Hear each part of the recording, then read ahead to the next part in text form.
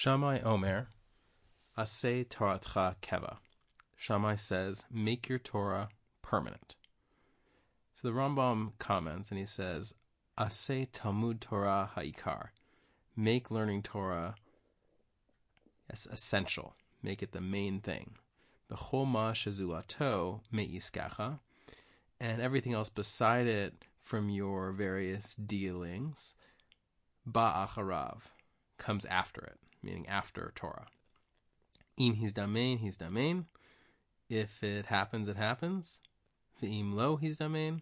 And if it doesn't happen, ein nezek hechmatzato.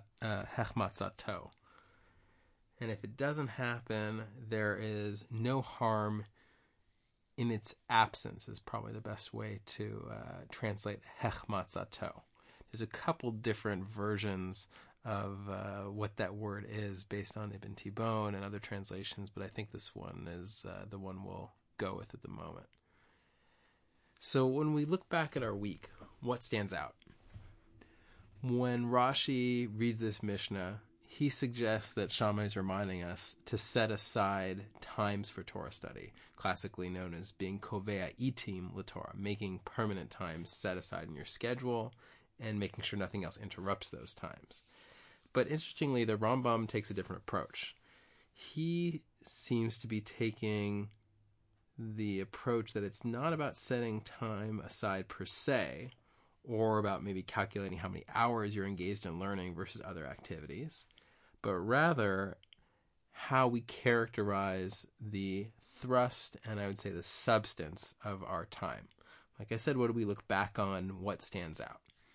So I studied this Mishnah with a friend of mine, and he raised the question, if you read the Rambam, is he telling us that if someone spends time away from his work, he won't lose out on business? Is he saying that there's no harm in its absence? So meaning if you give up something, there will be no negative consequences.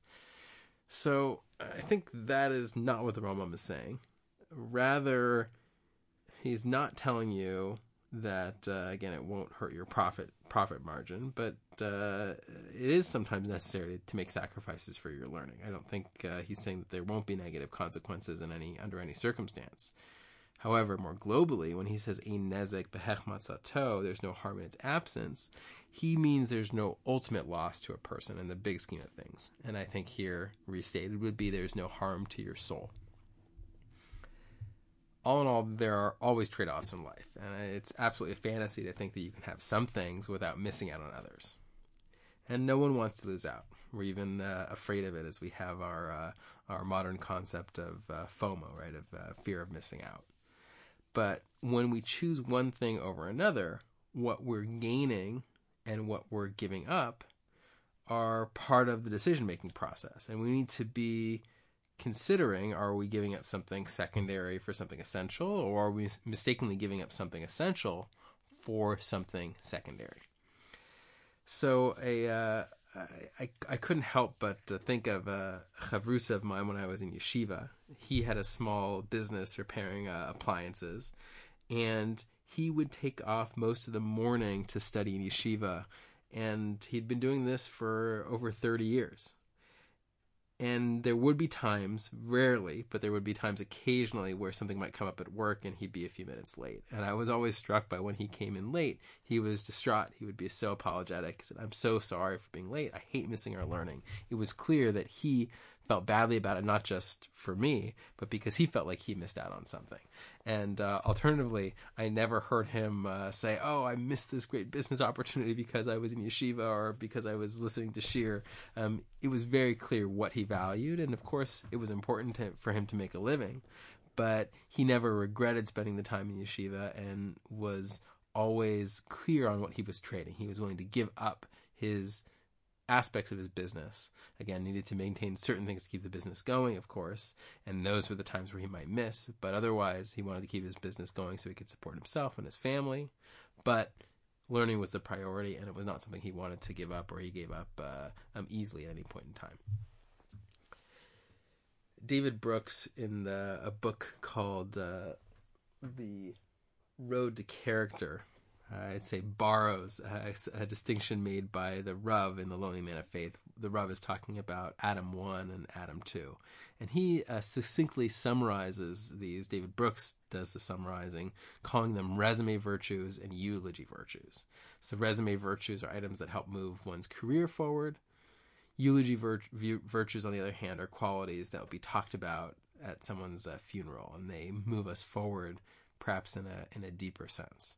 In the Rav, he talks about the two different stories, narratives in Bereshit, in the first couple chapters, that talk about put different emphases on different aspects of man. And so for the Rav, Adam 1 is outwardly focused. He's trying to conquer the world and master the world. And Adam 2 is more reflective, asking why, trying to understand the world. And so those are two different thrusts in a person's human existence. And again, I think David Brooks, his summary is nice and useful here. And so, again, thinking about those distinctions, the Rambam interprets Aseh Torah keva, make your Torah permanent, as an imperative, not again regarding our schedule, the way Rashi takes it, but really regarding our values.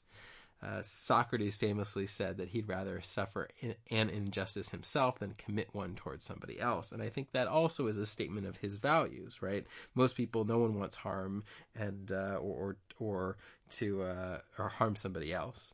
And Socrates is clear about that too. But he says if it were between him getting harmed or him harming somebody else, he would rather be harmed or suffer the injustice in his words, because if he were to commit an injustice towards somebody else, that would harm his soul. Whereas if somebody committed an injustice towards him, so all right, there's maybe a monetary loss, might insult him, might upset him, but that wouldn't ultimately harm his soul. He wouldn't be harmed in the big scheme of things. So, in other words, I think we do closely track our career trajectory, right? We are concerned about those resume virtues, but do we also closely track our soul trajectory, the trajectory of our soul and our development? And are we thinking about those eulogy virtues? And I think, David Brooks does talk about this too. No question that's easy to say that I care more about the eulogy virtues, but it's different if you look at actually how we spend our time across the week. So, in closing, when we look back at our week, what stands out most? We should think about what stands out most, and that what stands out will serve as a barometer where we're at when it comes to making Torah a permanent part of our week. Which part of our lives do we say, im he's damin, if it happens, right? And which part do we say, oh, we're going to make this happen? And I think that is telling about what we really put primary and what's secondary. And I think over the course of a year, those are, they're different pulls in different directions. And just taking a moment to rethink about that a little bit. What is primary in our week? What really stands out to us?